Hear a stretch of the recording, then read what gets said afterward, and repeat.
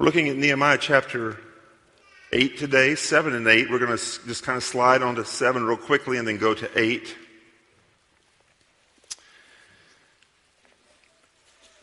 James Vernon McGee tells the story of two little old ladies walking out of church one Sunday. One said, "My, that preacher certainly preaches for a long time." Her friend replied, "No, he really doesn't preach a long time. It just seems like he does." We're going to look today at an incredible passage of Scripture in Nehemiah 8, where the Word of God is read from early morning until midday. And the people of all things stand for the whole reading of the law of God. I think we should apply that today, don't you think? As I preach for the next 45 minutes, that you all stand in honor of God's Word. This is an incredible passage of Scripture as we look at it in Nehemiah chapter 8. We see here that God's Word shapes God's people. And God's joy strengthens God's people. That's what we see in chapter 8. We are going to revert back quickly to chapter 7. And we saw in chapter 6 that the wall was finished in 52 days. A wall that was at least 2 miles in perimeter, that was at least as tall as where the roof hits the wall here, that was 9 foot wide, with people who were not professional builders. It was completed in 52 days. Much to the joy of God's people, much to the sadness of God's enemies. So we want to look briefly in chapter 7 at the power of the covenant community. We're going to look at the power of the covenant community, the power of God's Word to shape God's people. We're going to look at the power of God's joy to strengthen God's people. So we get down to chapter 7, and we're going to figure out who's going to live in Jerusalem.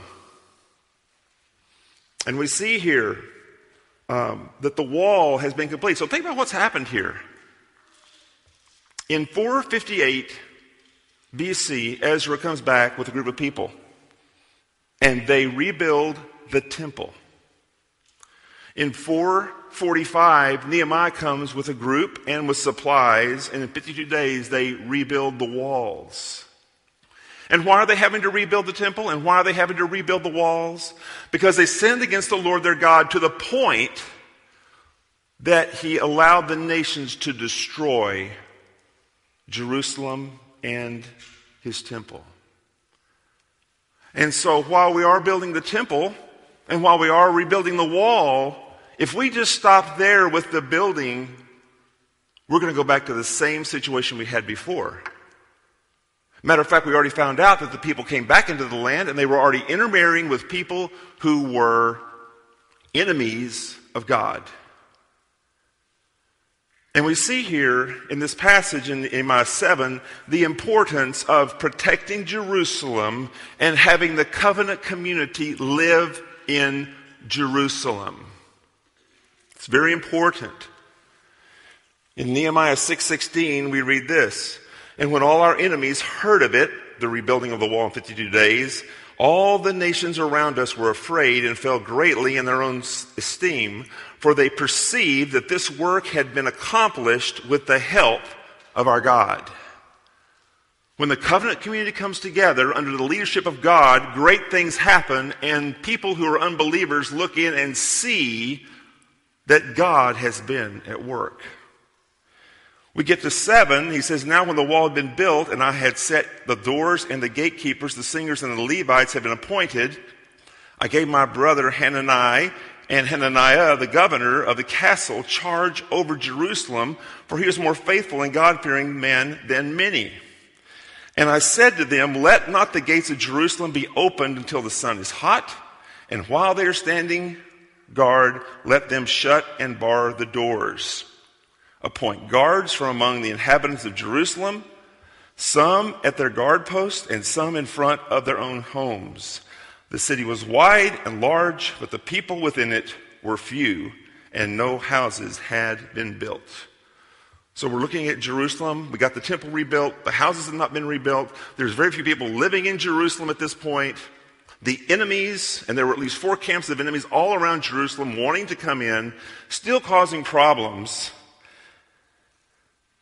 And Nehemiah basically gives somebody charge over the city. And what was the charge? Keep the gates closed till the sun rises. And when the sun rises and gets hot, put guards at every gate to guard who comes in and who comes out. Why? For the protection of the covenant community. Now, just to understand this in a small way, we've had a wonderful illustration, a very tragic illustration this week of what happens when a nation does not guard its borders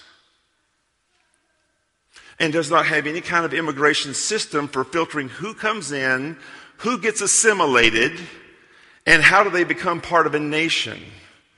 And now France is sitting in a situation in which part of its country is literally controlled by radical Islam. And we just saw a preview of coming attractions this week with not just one attack, but a secondary attack happening while the first attack takes place. Immigration is important. It's great to let people come and be part of your country. They need to go through a process in which they adopt the values of that country and are willing to assimilate into that country. If not, and you let enough people come in who don't hold the values of the country loses its distinctiveness. This is not just true of countries, this is true of the church. And we see here in this example, they were very concerned who was going to live in Jerusalem. Matter of fact, they pulled out the genealogies. And they had the same genealogical record here in Nehemiah 7. They had it Ezra 2. And they had record of the people who had come back from the exile. And they were not just keeping the genealogy for no purpose. It was the document of who was part of the covenant community. It was important for Jerusalem's safety that the covenant community be there and not people who had no part. Remember at the very beginning when Sanballat and Tobiah made some jeering comments to Nehemiah? Nehemiah gave a very curt answer. His answer was, you have no part in this work. Boom. Seems kind of harsh. But in reality, what he's saying is the covenant community is different than those who are outside. So it's very important to maintain that. Now we'll notice the only way in the Old Testament that you became part of the covenant community is you were either born into it as a native-born Jew, or you became a Jew through circumcision and adopting Judaism. And we'll see some examples of that in Ezra 6:21. It says it was eaten by the people of Israel, this is talking about the Passover, who had returned from exile, and also by everyone who had joined them. So the people returned from exile, and everyone who had joined them, and separated himself from the uncleanness of the peoples of the land to worship the Lord, the God of Israel. So there were the Jews and those who had separated themselves from the world and their neighboring friends and had committed themselves wholly to the Lord. We actually see this also way back in Exodus chapter 12, verse 38. If you'll remember, after they had the Passover, Israel marches out of Egypt. And in verse 38 of chapter 12, we read this, and a mixed multitude also went up with them. Who's this mixed multitude? These were people who had been living in Egypt, probably Egyptians, who saw the 10 miraculous plagues upon Egypt, believed in the Lord, and were willing to follow God out into the wilderness with this group of people for the purpose of worshiping him. So while there's a distinction between the people of God and those who are not the people of God, there's always an opening for people who want to come in. If they want to come in, there is freedom for them to come in and be part of the people of God. In Nehemiah 10:28, it says, the rest of the people, the priests, the Levites, the gatekeepers, the singers, and the temple servants. And then it says, and all who have separated themselves from the peoples of the lands to the law of God, their wives, their sons, their daughters, all who have knowledge and understanding. So there's an importance here in Nehemiah's case for protection. But I want to make a parallel for us today. I want to talk a little bit about the importance of a set-apart group of people in a local church. How do you become a member of a local church? By trusting completely in Christ alone for your salvation, repenting of your sin, and baptism. Those are the three things that happen that bring you to a point of coming to be part of a local body of believers. Now, you'll never find the word membership in the Bible. And some people have a problem with church membership. But you don't find the word Trinity in the Bible either. And no one seems to have a problem with Trinity because the concept is there. Mark chapter 1, where we have Jesus being baptized by John. The Father says, this is my Son in whom I'm well pleased. And the Holy Spirit comes down in a dove. We have all three personages in that one account. So even though the Bible doesn't mention it, the concept is there. And the concept is the idea of a separated community that is committed to each other is found not only in the Old Testament, particularly in this passage in chapter 7, but it's also seen in the New Testament. And why is that important? Why can't we just kind of show up at church and kind of participate in what we want to and go to the next thing and participate in what we want to? This is not like going to, the Longhorn restaurant where we show up when we want and we grab the food when we want, and then we go to the next restaurant and go to that one and go to this one. There is a deep commitment to the body of Christ within the Scripture. It's a theme that runs throughout the Bible because Christ was so committed to the body of Christ that he laid his life down for us. And if his commitment is that deep and that strong, then our commitment to each other needs to be equally deep and equally strong. If you look in Acts chapter 2, if you'll grab your Bible right quick, we'll do a quick little survey. This is a parenthesis to the message, by the way. I know it's going to really encourage your hearts as you're looking to get out of here in 25 minutes. We won't go 5 hours, I promise. Acts 2:41. So those who had received his word were baptized, and there were added that day to that number 3,000 souls.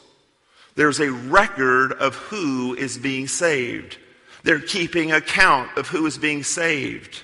And they're being put into a body, to a group of people. Acts 2:47, and the Lord added to their number day by day those who were being saved. Acts 4:4. But many of those who had heard the word believed, and the number of the men came to about 5,000. Notice the writer of Acts, Luke, understands the church as a group, and we're adding to that group. In Acts 4:32 through 33, now the full number of those who believed were of one heart and soul. And notice what commitment they had to each other. And no one said that any of the things that belonged to him was his own, but they had everything in common.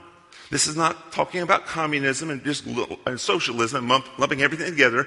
Everyone had possession of their things, but they were willing to let go of whatever they needed to take care of each other. That was the commitment that was there. And with great power, the apostles were giving their testimony to the resurrection of the Lord Jesus, and great grace was upon them all. Acts 5. And this is the part in Acts 5 where we have Ananias and Sapphira, the first real church discipline case in the New Testament. Notice in chapter, so after God strikes down Ananias and Sapphira for lying to the Holy Spirit, I want you to see what happens in verses 11 through 14 of Acts 5. And great fear came upon the whole church and upon all who heard of these things. So not only the church was in fear of what happened, but everybody outside the church was also fearful. Now, many signs and wonders were regularly done among the people by the hands of the apostles. And they were all together in Solomon's portico. None of the rest dared to join them. So the people outside the church were in awe of what happened. They were fearful, and no one joined or wanted to join the covenant community for fear of what might happen to them. But the people held them in high esteem. And more than ever, believers were added to the Lord, multitudes of both men and women. So here you have this act where God strikes down Ananias and Sapphira, and what happens? You think at that point everybody would leave, right? No. The people who weren't committed to Christ stayed outside the church. And as the gospel was being presented, what happened? People were coming in. Multitudes of people were coming into the church. There's a clear, if you'll notice, a clear in the church and a clear concept of being what? Outside the church. Okay? 1 Corinthians 5, we have this man who's living with his father's wife. And Paul basically admonishes them to remove him from the church. He is part of them. He is who they are. And they are admonished to move him outside the church. So how does this work? You come into the church by faith in Christ alone, by repentance, and by baptism. If while you're in the church, you get to the point that you're living in such a way, in such sin and rebellion against Christ and his commands, and are not willing to repent, when you get to that point, no matter what your mouth is saying, your life is saying there is no commitment to the Lord Jesus Christ or his commands. At that point, the church does what? Removes them outside. Until, with the hope that there will be what? Repentance and coming back in to the church. Look at Titus 3, chapter 10. As for a person who stirs up division, this is within the church, after warning him once and then twice, have nothing more to do with him, knowing that such a person is warped and sinful, he is self-condemned. So a person within the church causing strife, division within the body is warned once or twice. After that, the body treats them as if they don't belong to the body anymore. Purpose of that? What? To provide purity for the church. Commitment to the church. Nehemiah knew if he had Sanballat and Tobiah and his gang take up residence in the south part of Jerusalem, it was going to be a problem. No question about it. And so he posted a guard to protect that. God has done the same thing for the church. It's called the elders. And when you come to join the church, you go through a process where you talk to the elders and we find out, do you know Christ? Do you not know Christ? If you don't know Christ, you're welcome to be here and visit, but you're not considered a member of the church. If you've given testimony that gives us good reason to hope you're a believer, you're welcomed into the body. And so the elders are almost like the gatekeepers in Nehemiah's time. Why? To be harsh and mean? No. To help people understand if they know Jesus or not. If a person has no testimony, isn't it better that they know that now that they don't know Jesus? And to be able to explain to them the gospel? Instead of saying, oh, sorry, you don't belong here because you're not a Christian. No, but we also let them know clearly there's what? Inside the church and what? Outside. When we take the Lord's table, what's that all about?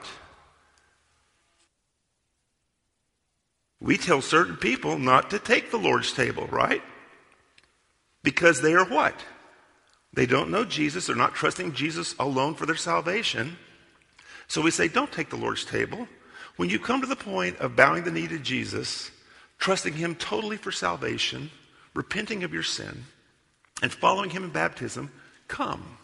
We'd love to have you part of his family because that's where you belong. You belong in families, the family of God. Hebrews 13:17. Obey your leaders and submit to them, for they are keeping watch over your souls as those who will have to give an account. Notice, he's talking to the people at the church in Hebrews. He doesn't say the leaders or a leader. He says your leader. Your leaders. That's what? Possessive. That means the leaders belong to you, and you belong to who? Them.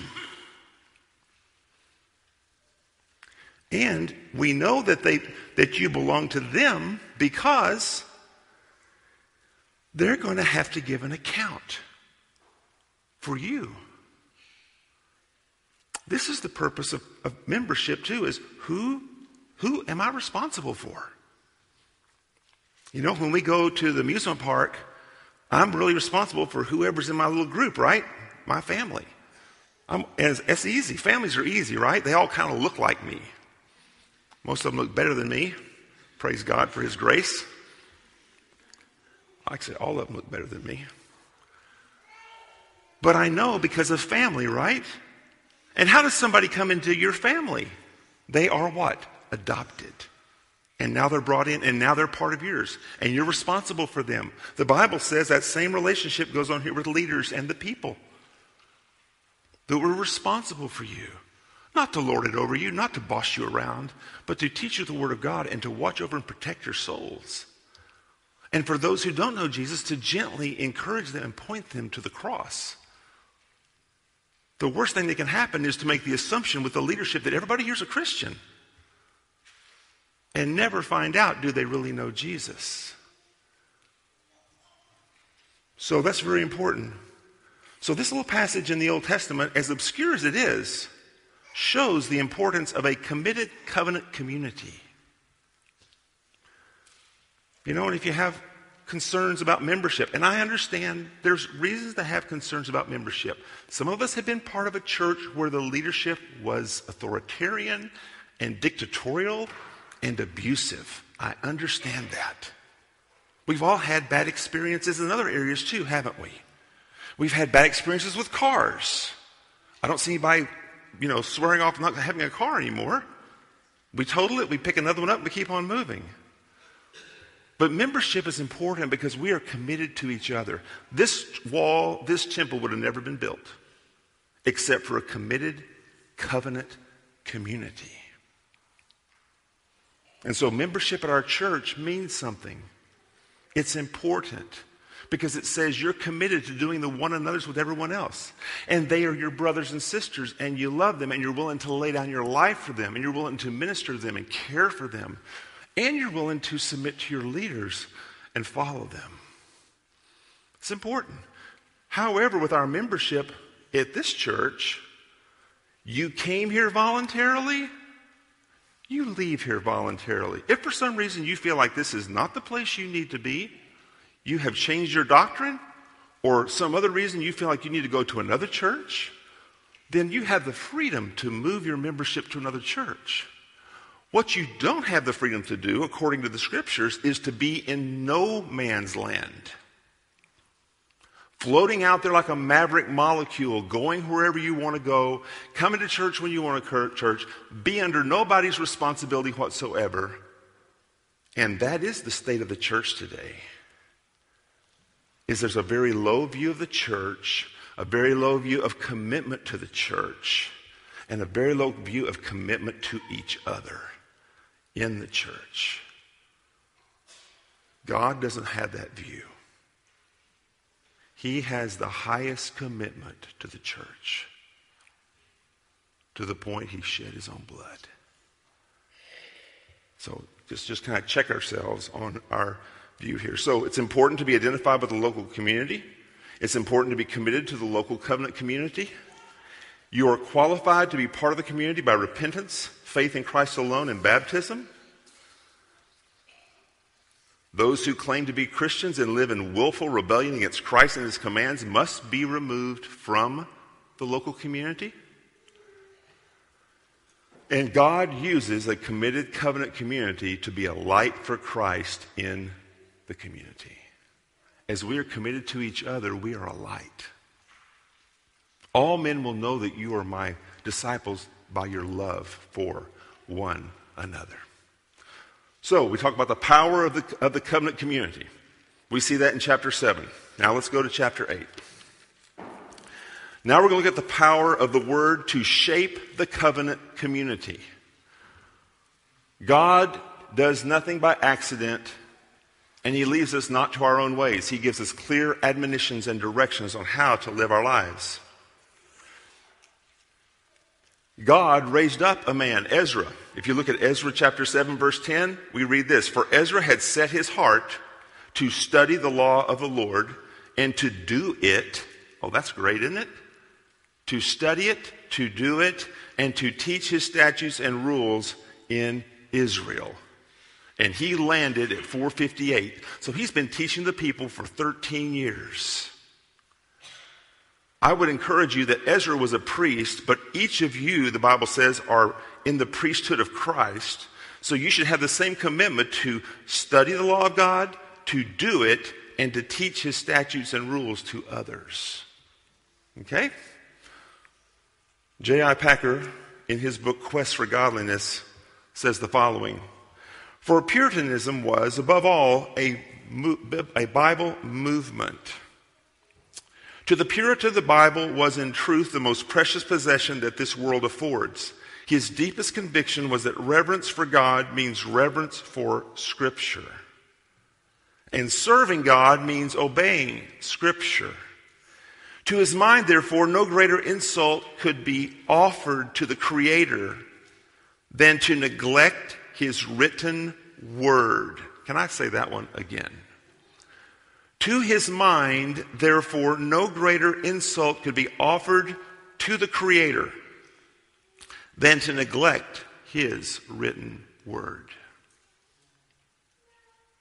And conversely, there could be no truer act of homage to him than to prize it and pore over it and then to live it out and give out its teaching. Intense veneration for Scripture as the living word of the living God and a devoted concern to know and do all that it prescribes was Puritanism's hallmark. Now, by veneration, we simply say, we know this is God's word, and we respect it as God's word. We don't worship it apart from God. Matter of fact, it leads us to Christ and helps us know how to please Christ in all ways. The Barna Group did a survey in which they found the following to be true. 90% of American households have a Bible. 80% say that it's the most influential book in world history. 33.3% of adults read the Bible in a typical week. That sounds pretty good, but hold on, okay? Don't get too encouraged. 1 in 5 will read every page of the Bible in their lifetime. So 20% of those who say they believe that 20% of Americans will at one point read the entire Bible in their lifetime. Half will simply flip through the Bible till they find something of interest. So their Bible reading is simply flipping the Bible, closing their eyes, putting it down, whatever they do, they have no plan for really reading the Scriptures. Here's the result of that kind of Bible reading. 56% believe taking care of family is the most important task of life. Well, it's important. Is it the most important? No, it's not. 72% believe people are blessed by God so that they can enjoy life as much as possible. In other words, God's here just to bless you so that you can have the most wonderful and happy life possible. 42% claim the Bible teaches that Jesus sinned while on earth. 40% think all individuals will experience the same outcome after death, regardless of their religious beliefs. Now, we live in this culture. And while our Bible reading may be hopefully better than theirs, I would submit that for many of us, hearing the Scriptures is something we really struggle with doing. Let's look real quickly at this passage. Our challenge is that unless we keep Christ before us, unless we keep what he's done before us, we're going to be slowly drifting away to the lure of an affluent culture. If you look at Deuteronomy 6, 10 through 15, this was a warning that Moses gave to the people.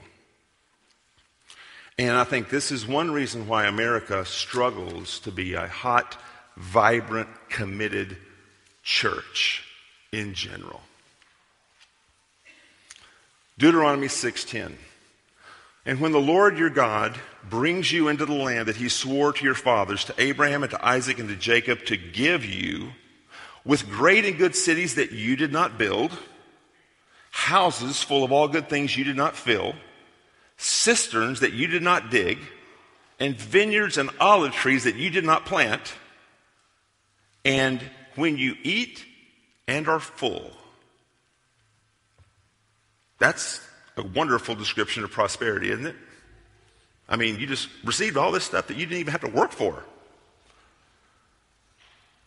Verse 12, then take care lest you forget the Lord, who brought you out of the land of Egypt, out of the house of slavery. It is the Lord your God you shall fear. You shall serve him, and by his name you shall swear. You shall not go after other gods, the gods of the peoples who are around you. For the Lord your God in your midst is a jealous God, lest the anger of the Lord your God be kindled against you, and he destroy you from off the face of the earth.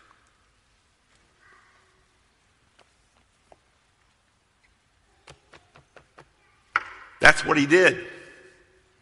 That's why they're coming back from Persia, because he obliterated the northern kingdom and the southern kingdom because they adopted the beliefs and practices of the people around them.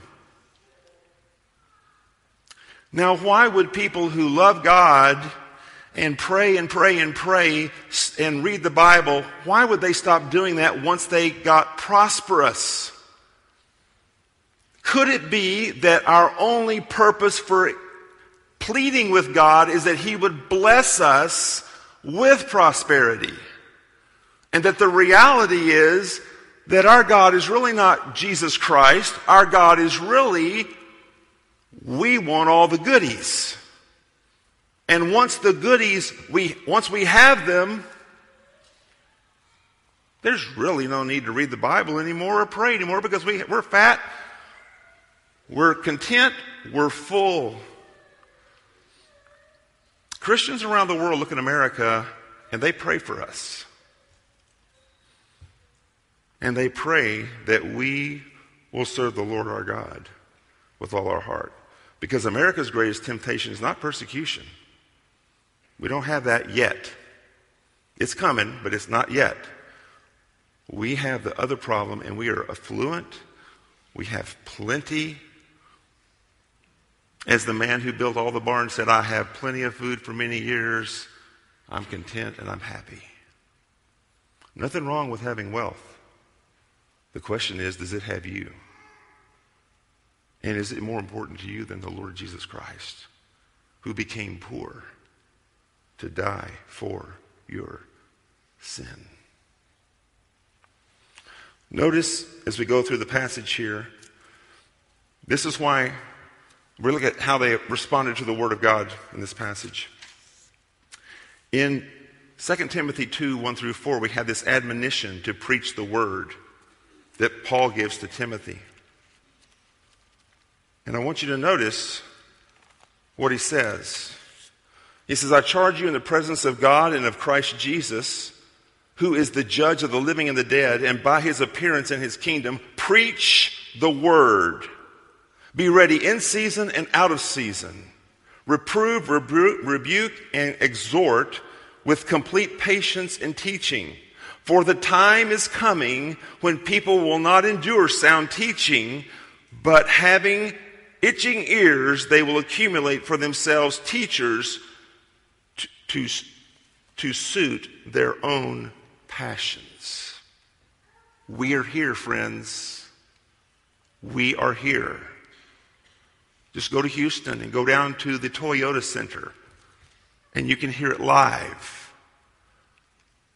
We are here. I mean, a stadium full of people who are there to hear what scratches their itching ears. He tells Timothy, preach the word, rebuke, correct, exhort, be patient, keep teaching, keep giving them the word. It's their hope for how to live for Christ. Notice in verse 1, here's a wonderful thing. I would just love to get a phone call every week.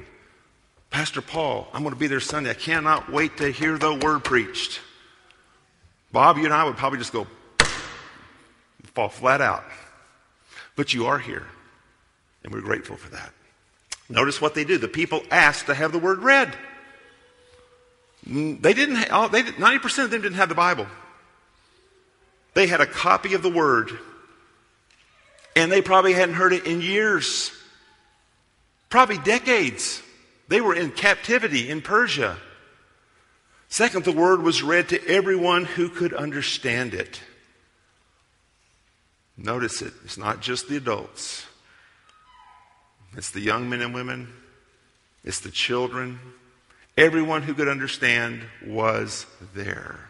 That's why it's really important that all children of all ages hear the word of God. 3, notice they were attentive to the words. Verse 3. They were attentive to the words. Spurgeon tells the story of a pastor named Rowland Hill, who was an 18th century English preacher who was greatly used by God. Shortly before he died, he was visiting with an old friend who told him he could still remember the text and part of a sermon that he had heard Hill preach 65 years before. Wow. Hill asked him what he remembered, and he said that Hill had said that some people were listening to a sermon did not like the delivery of the preacher. And then he said, so Rowland said this, supposing you went to hear the will of one of your relatives read, and you were expecting a legacy from him, would you hardly think of criticizing the manner in which the lawyer read the will? Don't think so. Take as long as you want, just as long as we get out of it today, right? Rather, you would be all attention to hear whether anything was left to you, and if so, how much. That is the way to hear the gospel preached. We have a letter here that gives us the greatest legacy that any of us will ever experience. The greatest inheritance any of us will ever receive. Are we attentive to that? When the word is read, when you have your own time in the word, are you such a multitasker you can listen to the word while you're also doing X, Y, and Z? I've tried that. I'm not a multitasker. The word of God is special. It deserves our undivided attention. We need to find a place at home to quietly read the word and think about what it says. We need to make hearing the word preached a priority.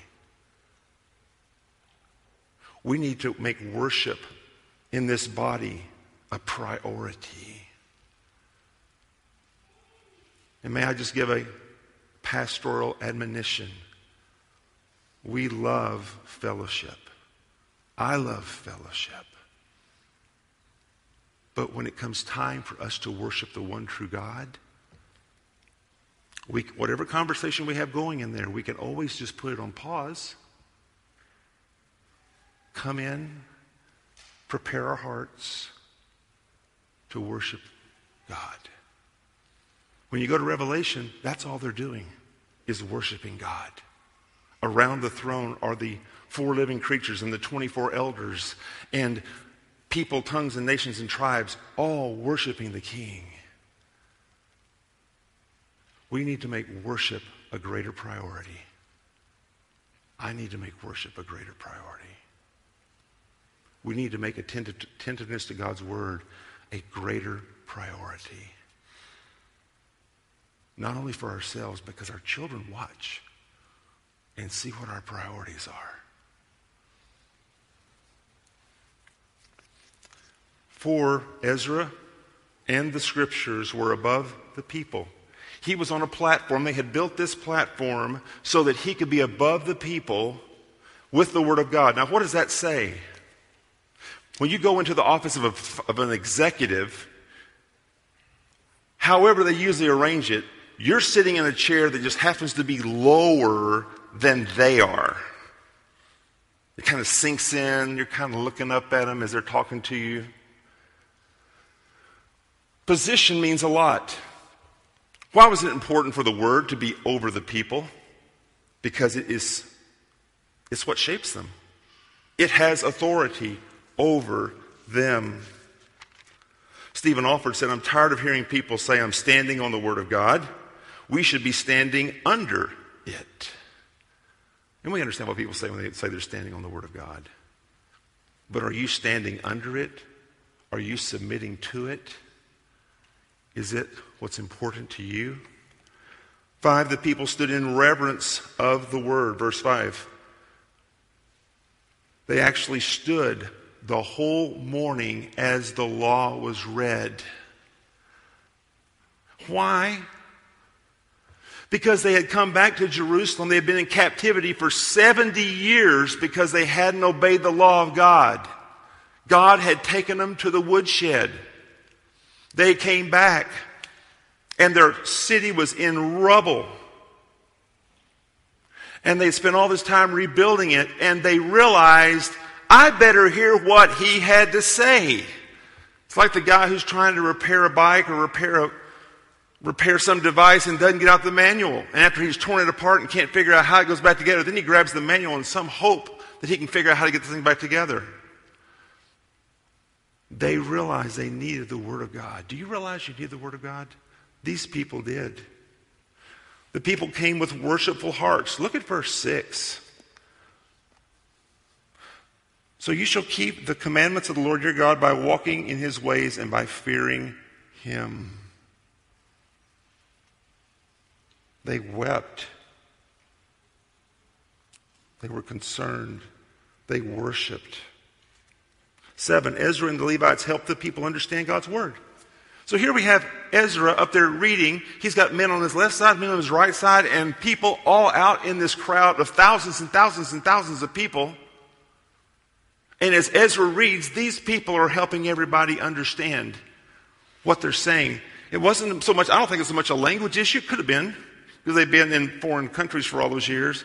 A lot of it was just helping them understand the meaning of the text. That's what we do. That's what teachers do. We help you understand what the word is saying. 8, notice that the word of God brought conviction.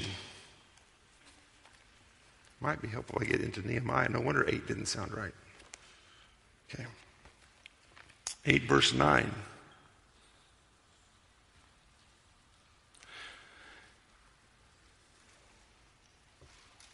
And Nehemiah, who was the governor, and Ezra the priest, and the scribe, and the Levites who taught the people, said to all the people, this day is holy to the Lord your God. Do not mourn or weep. For all the people wept as they heard the words of the law. They were cut to the heart. They were cut to the heart. Now,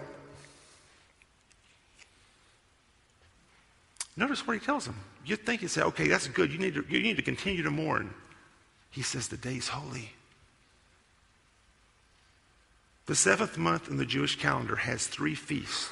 The Feast of Trumpets, the Day of Atonement, and the Feast of Booths. The Day of Atonement was coming. The 10th day of the month was coming. They would lay their sins before God. What does he say right now? Rejoice in who God is. Rejoice in how good God is. Look what God has done for you. He's brought you back here to this place. He's planted you here. There's a place to mourn. But there's a real balance between mourning and rejoicing. If you are like heavy on the mourning side and you're light on the rejoicing side, you're out of balance. You're out of balance. Rejoice. He wanted the people to rejoice. And then notice verse 13, the heads of households come. The heads of the fathers come to be instructed by Ezra. Men, this is admonition to us as heads of households to instruct our children. 2 hours a day, 3 hours a day.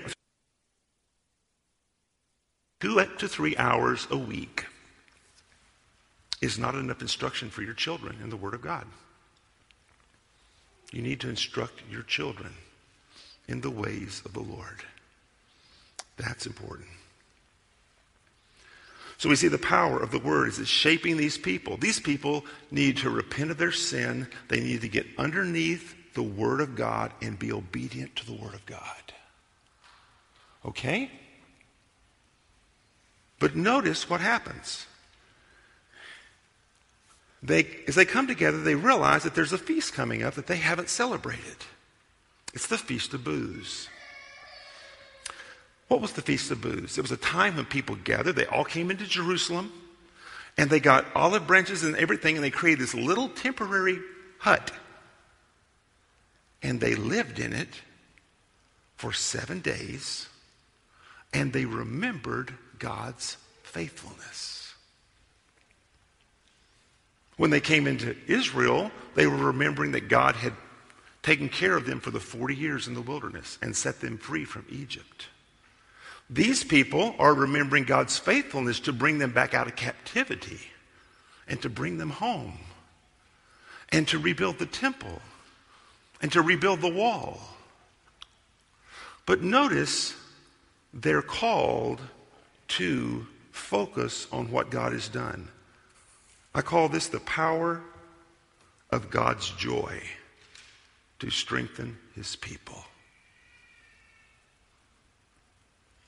If I just tell you, you've got all these commandments you need to obey,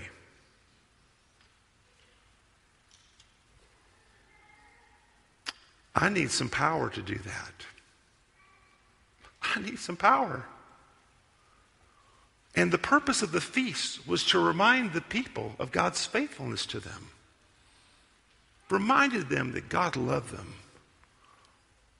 that he had delivered them, that he was watching over and caring for them. That's the purpose of the feast, is to rejoice in the Lord. This is the joy of the Lord.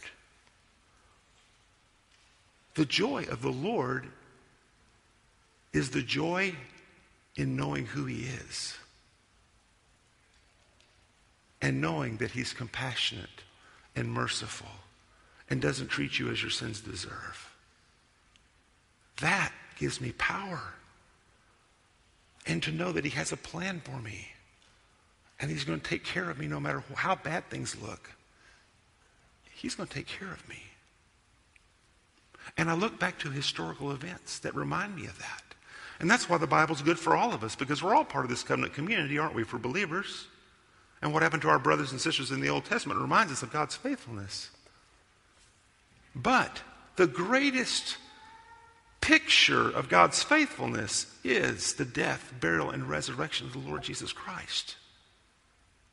He became the substitute for us. He who was rich became poor. He who was perfect was mocked and beaten and crucified to set you free from your sin. That's just great news. Did we get a sense of that as we sang In Christ Alone? Did we get a sense of that as we sang the last song? And I forgot even the name of the last song. It Is Well. Thank you. As we come to worship, we're reminding each other of God's faithfulness, because that's what puts wind in our sails to live for Him. As I've said it before, the gospel is not just something we have so that we trust Jesus and now we're a Christian. It's a constant source of encouragement that we're loved, that we're forgiven, that He has a plan for us, that He has a destination for us, that He's going to use us for His purposes and His glory. It's all there. It's all there. So while the Jews have their feasts, and you can enjoy the feasts, if you want to go ahead and get in the backyard and create you a little feast of booths and put you some posts up, put you some PVC pipe up and put you some branches over there, live in there for a few days and just be grateful how God has provided for your family, go ahead. But you have a greater testimony, and that is Jesus Christ and His gospel. So for these people, they needed to be formed by the Word. But the Word, apart from the love of God and His faithfulness, just crushes us. So we need the power of the joy of God to strengthen us to live for Him. Brothers and sisters, you and I are on a lifelong journey to know our God and to understand what He did for us at the cross. And all of us have different depths to which we understand that. The more you and I understand what He's done for us and what He's promised us, the more we'll be able to say no to the circumstances around us, to the evil around us, to the evil within us. We'll be able to say no to all that because of a much greater joy, a much greater person who loves us. So even here in the Old Testament, in Nehemiah 8, these people are celebrating the goodness of God and His faithfulness. And they are rejoicing. Let's pray. Father, we come before You, and we're grateful for Jesus and Jesus alone. He alone is our righteousness. We can add nothing to His righteousness to make us acceptable to God. Father, I pray for people here who have not trusted Jesus alone to forgive them of their sins, to cleanse them, and to use them for His purposes. I pray that they would see that their best deeds, their best efforts are completely inadequate to receive the acceptance of God. We're so grateful, Jesus, that Your Father said, "This is my Son in whom I love. In Him I am well pleased." Father, You're pleased in Jesus, in His perfect life that He's lived throughout all eternity. And Lord, we're grateful for the great exchange in which You took our sin and we received Your righteousness. whatever the temptation, whatever the trial. Lord, instead of us trying to do better,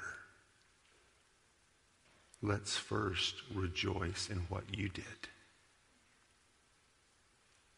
And then we'll have the strength to do what you've called us to do for your glory and for our great joy. In Jesus' name, amen.